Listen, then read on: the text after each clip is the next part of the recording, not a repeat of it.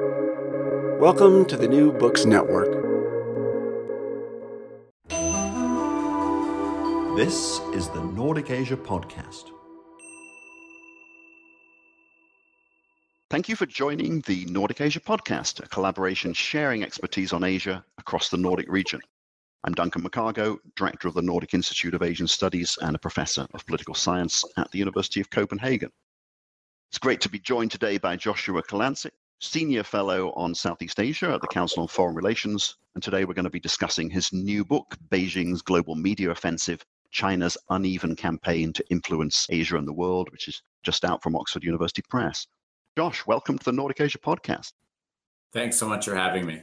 Josh's book covers a lot of ground about China's engagement in media-related activities all over the world, but since it's more than 550 pages long and contains a dozen chapters covering everything from COVID to Confucius Institutes, there's no way we can go into all the topics discussed in the book during this short podcast. So let's flag up a few of the key terms and ideas to be found in Beijing's Global Media Offensive and give them an airing so that our listeners can get the flavor of what this hefty tome is about, and ideally will be inspired to go ahead and read it for themselves.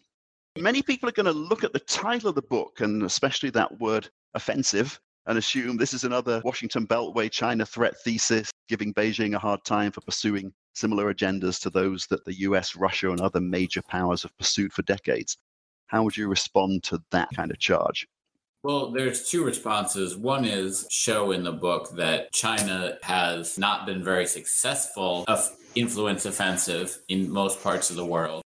So whatever you think of the United States' influence offensive, it's not a hawkish book in that it raises some questions, but it also clearly states that China is actually failing in a lot of its influence objectives. And corollary from that is perhaps there's possibly even too much concern about some of China's influence effort because China has done such a bad job of some of them. So that's my first comment. The second would be, I think that in terms of comparing influence, the way that China is using a lot of state media and control of local media in places, there are a lot of corollaries to the United States' actions during the Cold War, certainly, when the United States state media was very much a propaganda outfit and Voice of America was a propaganda outfit. But I don't think it fits so well to compare the media efforts by China to say what the United States or another country like France that have state media is doing, in that those countries' state media do have independence, whereas China's state media, which is a big tool in their efforts to gain influence, have no editorial independence. Right, yeah, that makes total sense. We're all familiar with the classic Joseph Nye term soft power, and I guess many listeners are going to be assuming that that's basically what you're talking about in this book. But you also contrast soft power with another term, not hard power, but sharp power. So what do the Chinese understand by soft power? What do you understand by it? And what exactly is sharp power? The traditional definition of soft power was that attract other people to your country's ideas, themes, art, etc. And it's the warmer feelings that people had towards all of that create warmer feelings among the public and possibly have an impact on policy. Classic examples of that would probably be Britain certainly had hard power, but they enjoyed soft power due to a whole range of things, including the monarchy and the Premier League and the BBC and things that were very attractive to people. It probably helped give Britain a larger role in the world because of the appeal of this soft power than probably Britain deserved. And that soft power is done openly through things like films, TV, media, etc., cultural diplomacy. The book is not only about that. The book is also about sharp power, which is a different thing. It's not hard power. It's not direct economic or military coercion, which is what we would define hard power as. But it's something somewhat in between, where a country uses corrupt and corrosive means to influence other countries' discourse about the country that's perpetuating the sharp power to influence their foreign policy making.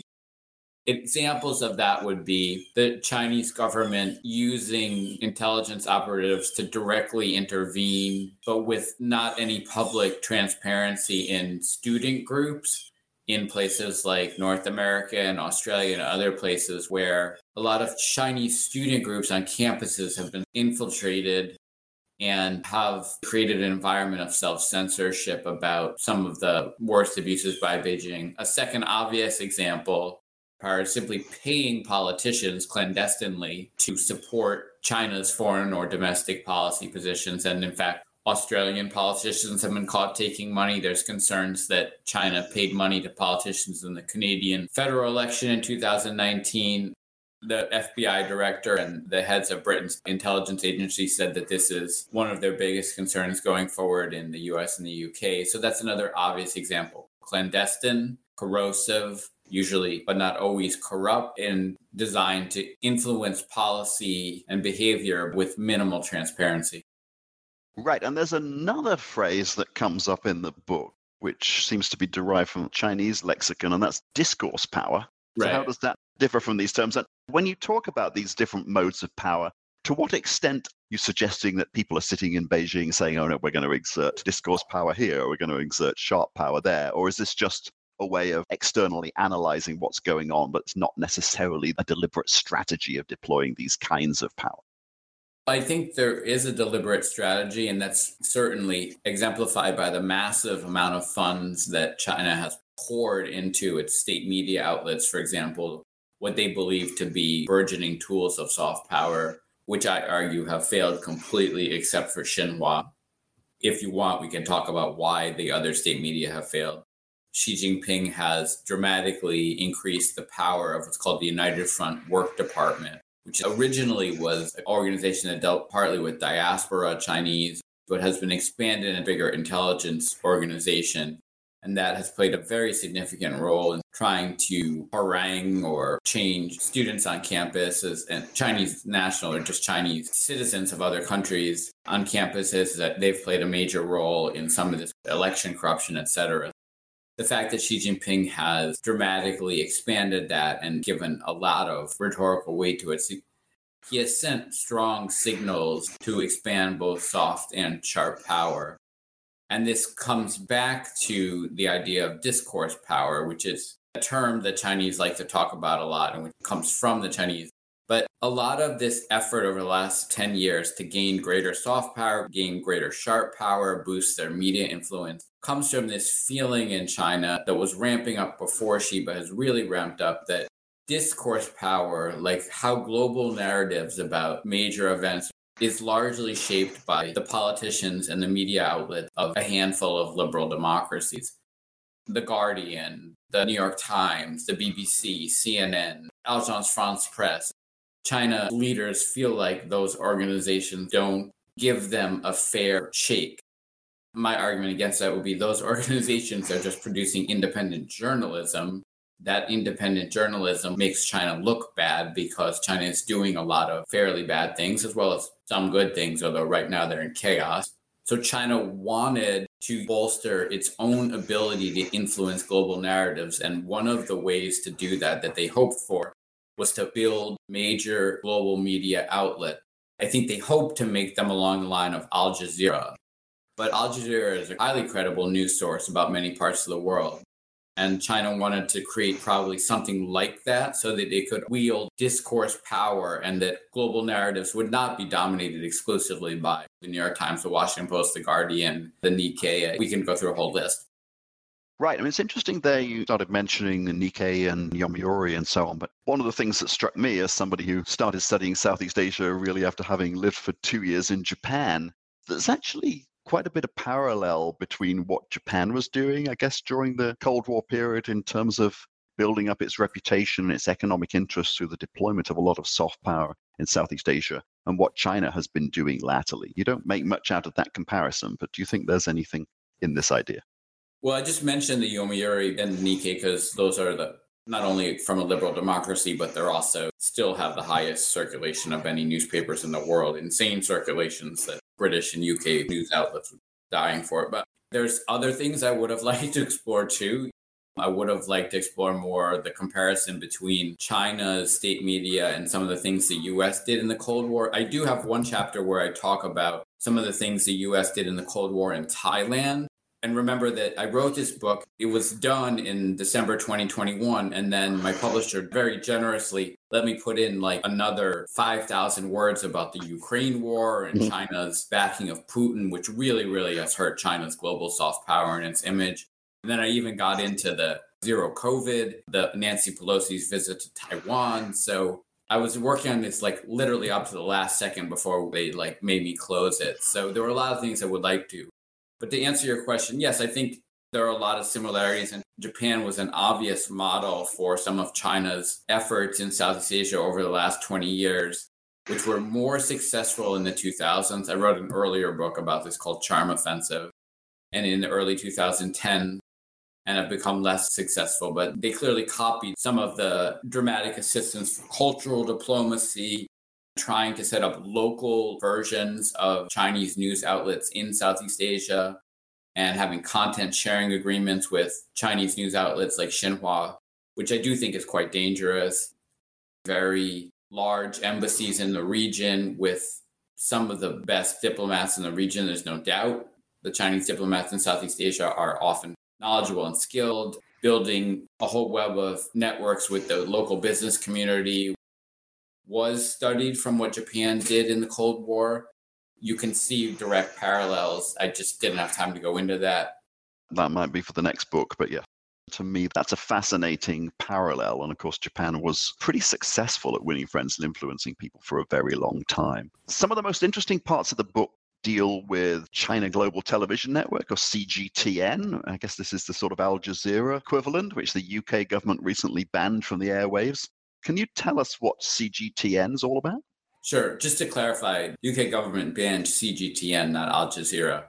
Just wanted to go back for 1 second. I just wanted to mention that in polls of Southeast Asia, Japan is still by far, in the ICS Yusof Ishak study and others, Japan is still by far the most trusted external actor. And there are many reasons for that. But I do think the legacy of all that Cold War, soft power efforts still plays some role in why Japan is so trusted. China has had an English language global network for a while, but it wasn't really very much of anything.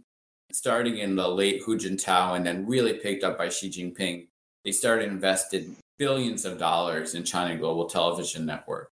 And that included setting up major bureau in Nairobi, in London, in the United States, in Southeast Asia, as well as pouring money into hiring quality journalists. They hired quite a few quality American journalists, people who had come from CNN and other outlets. They hired good British journalists. When I say British, I mean both British of Chinese descent and British of whatever, Anglo-Saxon descent. They hired a lot of really good African journalists, including even African journalists from African publications that had been harshly critical of China. They hired some quite good Southeast Asian journalists. And at the beginning of Xi's era, there was still a little bit of freedom given to CGTN. They did some talk shows in the US and some other places where you couldn't go on and say China's committing genocide. But there was fairly robust debate about US-China policy and trade policy and other issues. It wasn't completely open, but it was robust and interesting.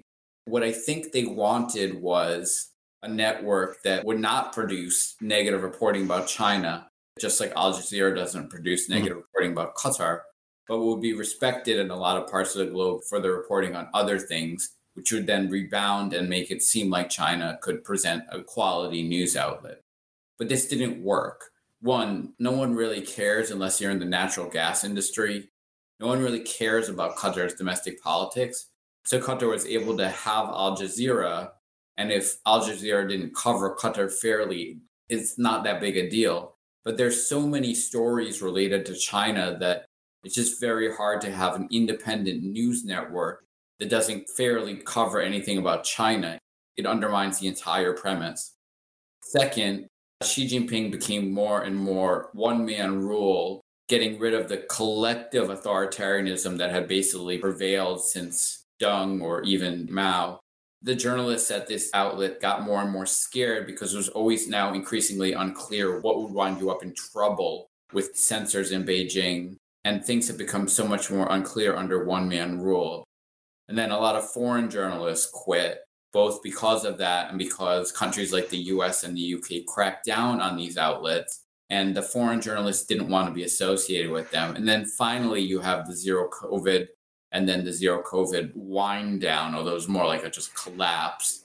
And in that period, because Xi Jinping was sticking to zero COVID and it was this highly intensively linked to him, these networks reverted to just turgid propaganda that could have been right out of Mao era.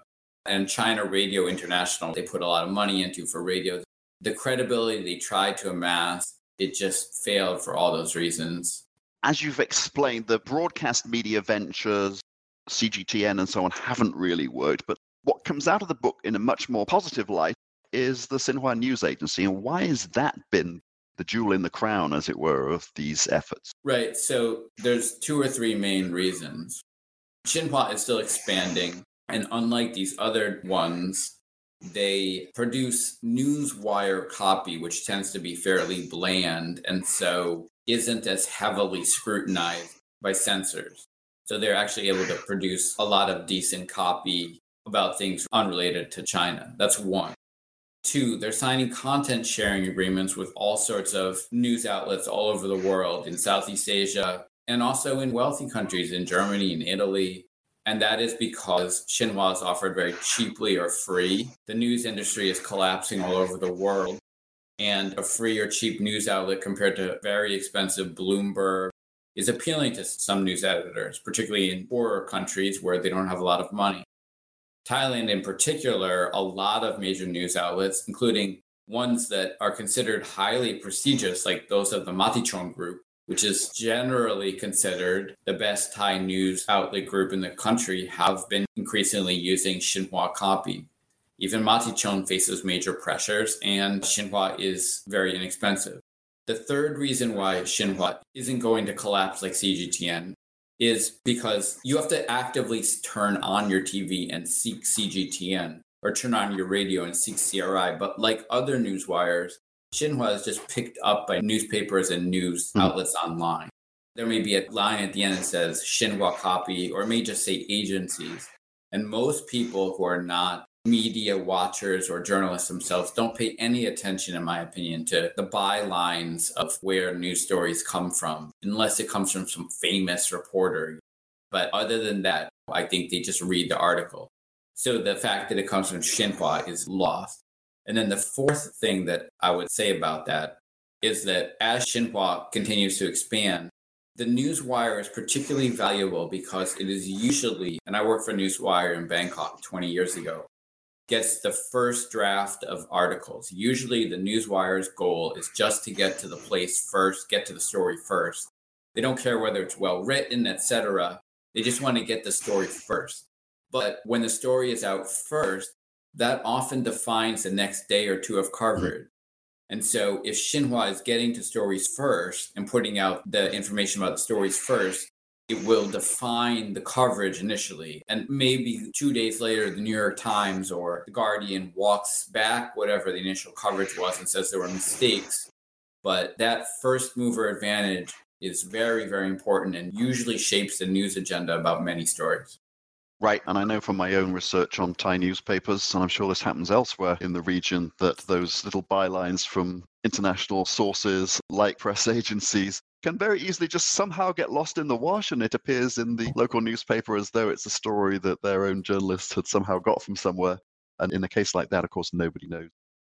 I saw that many, many, many times where there isn't even a credit. It just makes it look like the Bangkok Post wrote the story. We've all seen it. One thing that keeps being mentioned in the book that might surprise listeners is boat. The boats that you talk about are primarily metaphorical boats. There are borrowed boats and there are bought boats. Can you explain how these ideas about boats convey something about how Chinese media influences operate? Sure. Borrowed boats means that China is using the prestige of news outlets in other countries by signing agreements with them.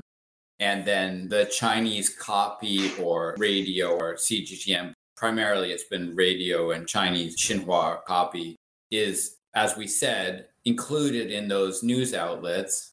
sometimes not credited, sometimes people don't pay any attention. And so they're trading on the prestige of these borrowed boats. China doesn't own Matichon Group. They don't own some of these other news outlets that they've made. That Xinhua copy increasingly appears in the Philippine Daily Inquirer or other news outlets that are considered fairly good. That's a borrowed boat. They are borrowing the prestige of the best media company in Thailand, having Xinhua copy appear in it. So they're borrowing their prestige and also getting their message across. So that's borrowed boats. Bought boats means that either a Chinese state media company or a owner in a country who is very much pro-Beijing for whatever reasons, could be he or she feels the Chinese government is right for a lot of reasons, pro-Beijing because coercion has been applied, there could be all sorts of reasons, has purchased the Chinese language media outlet or outlets in that country and has shifted them from independent coverage to pro-Beijing coverage. And literally almost every country in the world now, other than Taiwan and a few other places, where there are major Chinese language media outlets serving large communities, virtually all of the coverage now has been taken over by owners who are pro-Beijing. So like in Malaysia, the Chinese language media is heavily pro-Beijing, a significant shift from 15 years ago. In Australia, there's virtually no independent coverage of China anymore in the Chinese language media, even in bigger countries with much larger Chinese language reading communities like the United States and Canada, where they're talking about millions of people who read and speak Chinese first and are citizens. There is virtually none left because either Chinese state companies have stakes in it or because certain tycoons who are pro-Beijing have bought up local media outlets, or because one of the outlets that is available is something called Phoenix TV, which used to be a semi-credible outlet based in Hong Kong, but has become essentially pro-Beijing, even more so now that Hong Kong's press freedoms have been essentially destroyed. So that's a bought boat. China basically owns all those Chinese language media outlets, and that's really, really bad. That means that it's very hard for someone who wants to obtain credible news in Chinese to find it. Right. The interesting aspect of this book, though, as you already mentioned at the beginning, is that despite all the concerns you raise about Beijing's global media strategies, you're also pretty upfront about the fact that those strategies have had really mixed results. Can you tell us something about the limitations of both the soft and the sharp discourse power that China's trying to deploy? Well, I think with the soft power, China has utterly undermined itself, and I'm not sure while Xi Jinping is president, unless things dramatically change, that they can recover. I think that they had built up quite successful soft power in the 2000s. Part of what their appeal is selling the idea that they have a model of development that is equivalent or superior to that of liberal democracy, a model of authoritarian capitalism, but also effective managerial governance. And quite a few columnists, including one very famous columnist for the New York Times, has written quite a few embarrassing columns about how China's managerial governance is so great, sort of contrasting that with, well, democracy isn't good at governance. So remember that even into the mid-2010s, China was promoting this model while liberal democracy seemed to be imploding. Maybe not in Scandinavia, but it hasn't been the best decade for liberal democracy. Right. It was only this week that people attacked the presidential palace in Brazil. And of the 4 most populous liberal democracies in the world, the United States, India, Brazil, and Indonesia, all of them have regressed significantly. I don't even think India could be considered a democracy anymore. So China was selling this model. So several things have happened. One, that model has been completely undermined by the fact that they totally screwed up COVID. Not the beginning part, but they spent all this time not getting vaccines or vaccinating their population. That's a complete failure of managerial governance and reflects terribly on them. And so that's a huge dent in their model. 2, Xi's support for Putin massively undermined their soft power. China actually was quite popular in Central and Eastern Europe until then. We don't need to go into all the reasons, but there was aid and a lot of historical ties and whatever. But now that has been destroyed. The failure of these media outlets other than Xinhua has been a huge blow. The rise in authoritarianism has also been a huge blow because it has essentially cut out all of the ways that they could have had private sector soft power, like Hollywood or the Premier League or artists, or South Korea is a soft power giant because they have great movie makers and TV makers and K-pop bands, but that's not possible in China because China has become so authoritarian that the best artists and musicians and et cetera have fled the country in jail or underground. And then finally, on the soft power, they've just dramatically hurt themselves by alienating their university graduates who have high unemployment and are just soured and leaving the country, leaving both China and Hong Kong.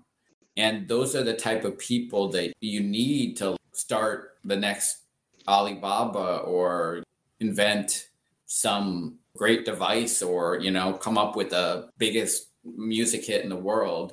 And if you cannibalize your young, it's just disastrous for your soft power. I frankly, at this point, not even sure what Xi Jinping is doing because he's also destroying large portions of the private sector, which are the most important to China's economy. So if you look at polling by virtually any organization, Pew, ICS, there's many others, China's global public image now is as worse than it's been both in major liberal democracies and in many developing countries in decades. And I don't know that they come back from that in the soft power. On the sharp power, they're going to probably expand that because that's the route they're going to have to take. I think they will become more sophisticated in using disinformation, paying politicians, wielding power in that way because their soft power has just completely collapsed. Okay, and you end the book with a chapter on what is to be done. And to my delight as the director of an Asian Studies Research Institute, you call for much more funding of academic and policy research on Chinese media and China's international influence. Could you very briefly say something about that?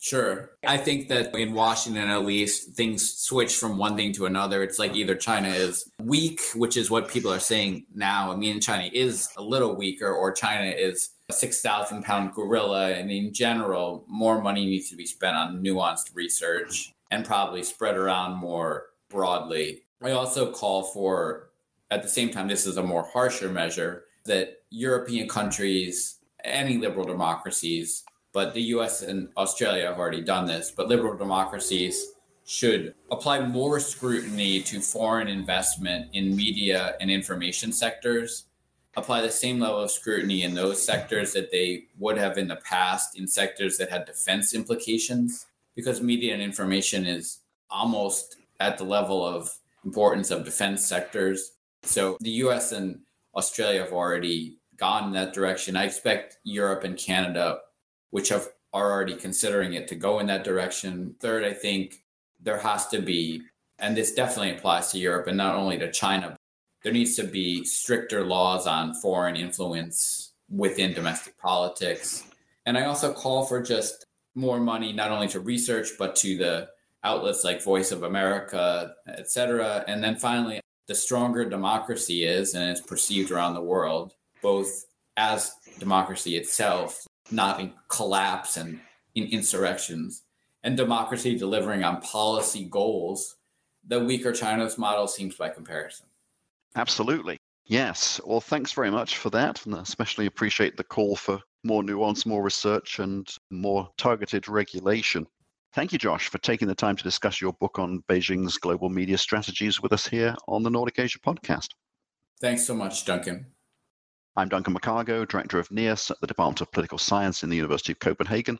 I've been in conversation with Joshua Kalancik of the Council on Foreign Relations about his new book, Beijing's Global Media Offensive, China's Uneven Campaign to Influence Asia and the World, which is out from Oxford University Press in 2023. Thank you for joining the Nordic Asia podcast, showcasing Nordic collaboration in studying Asia.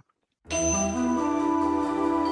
have been listening to the Nordic Asia podcast.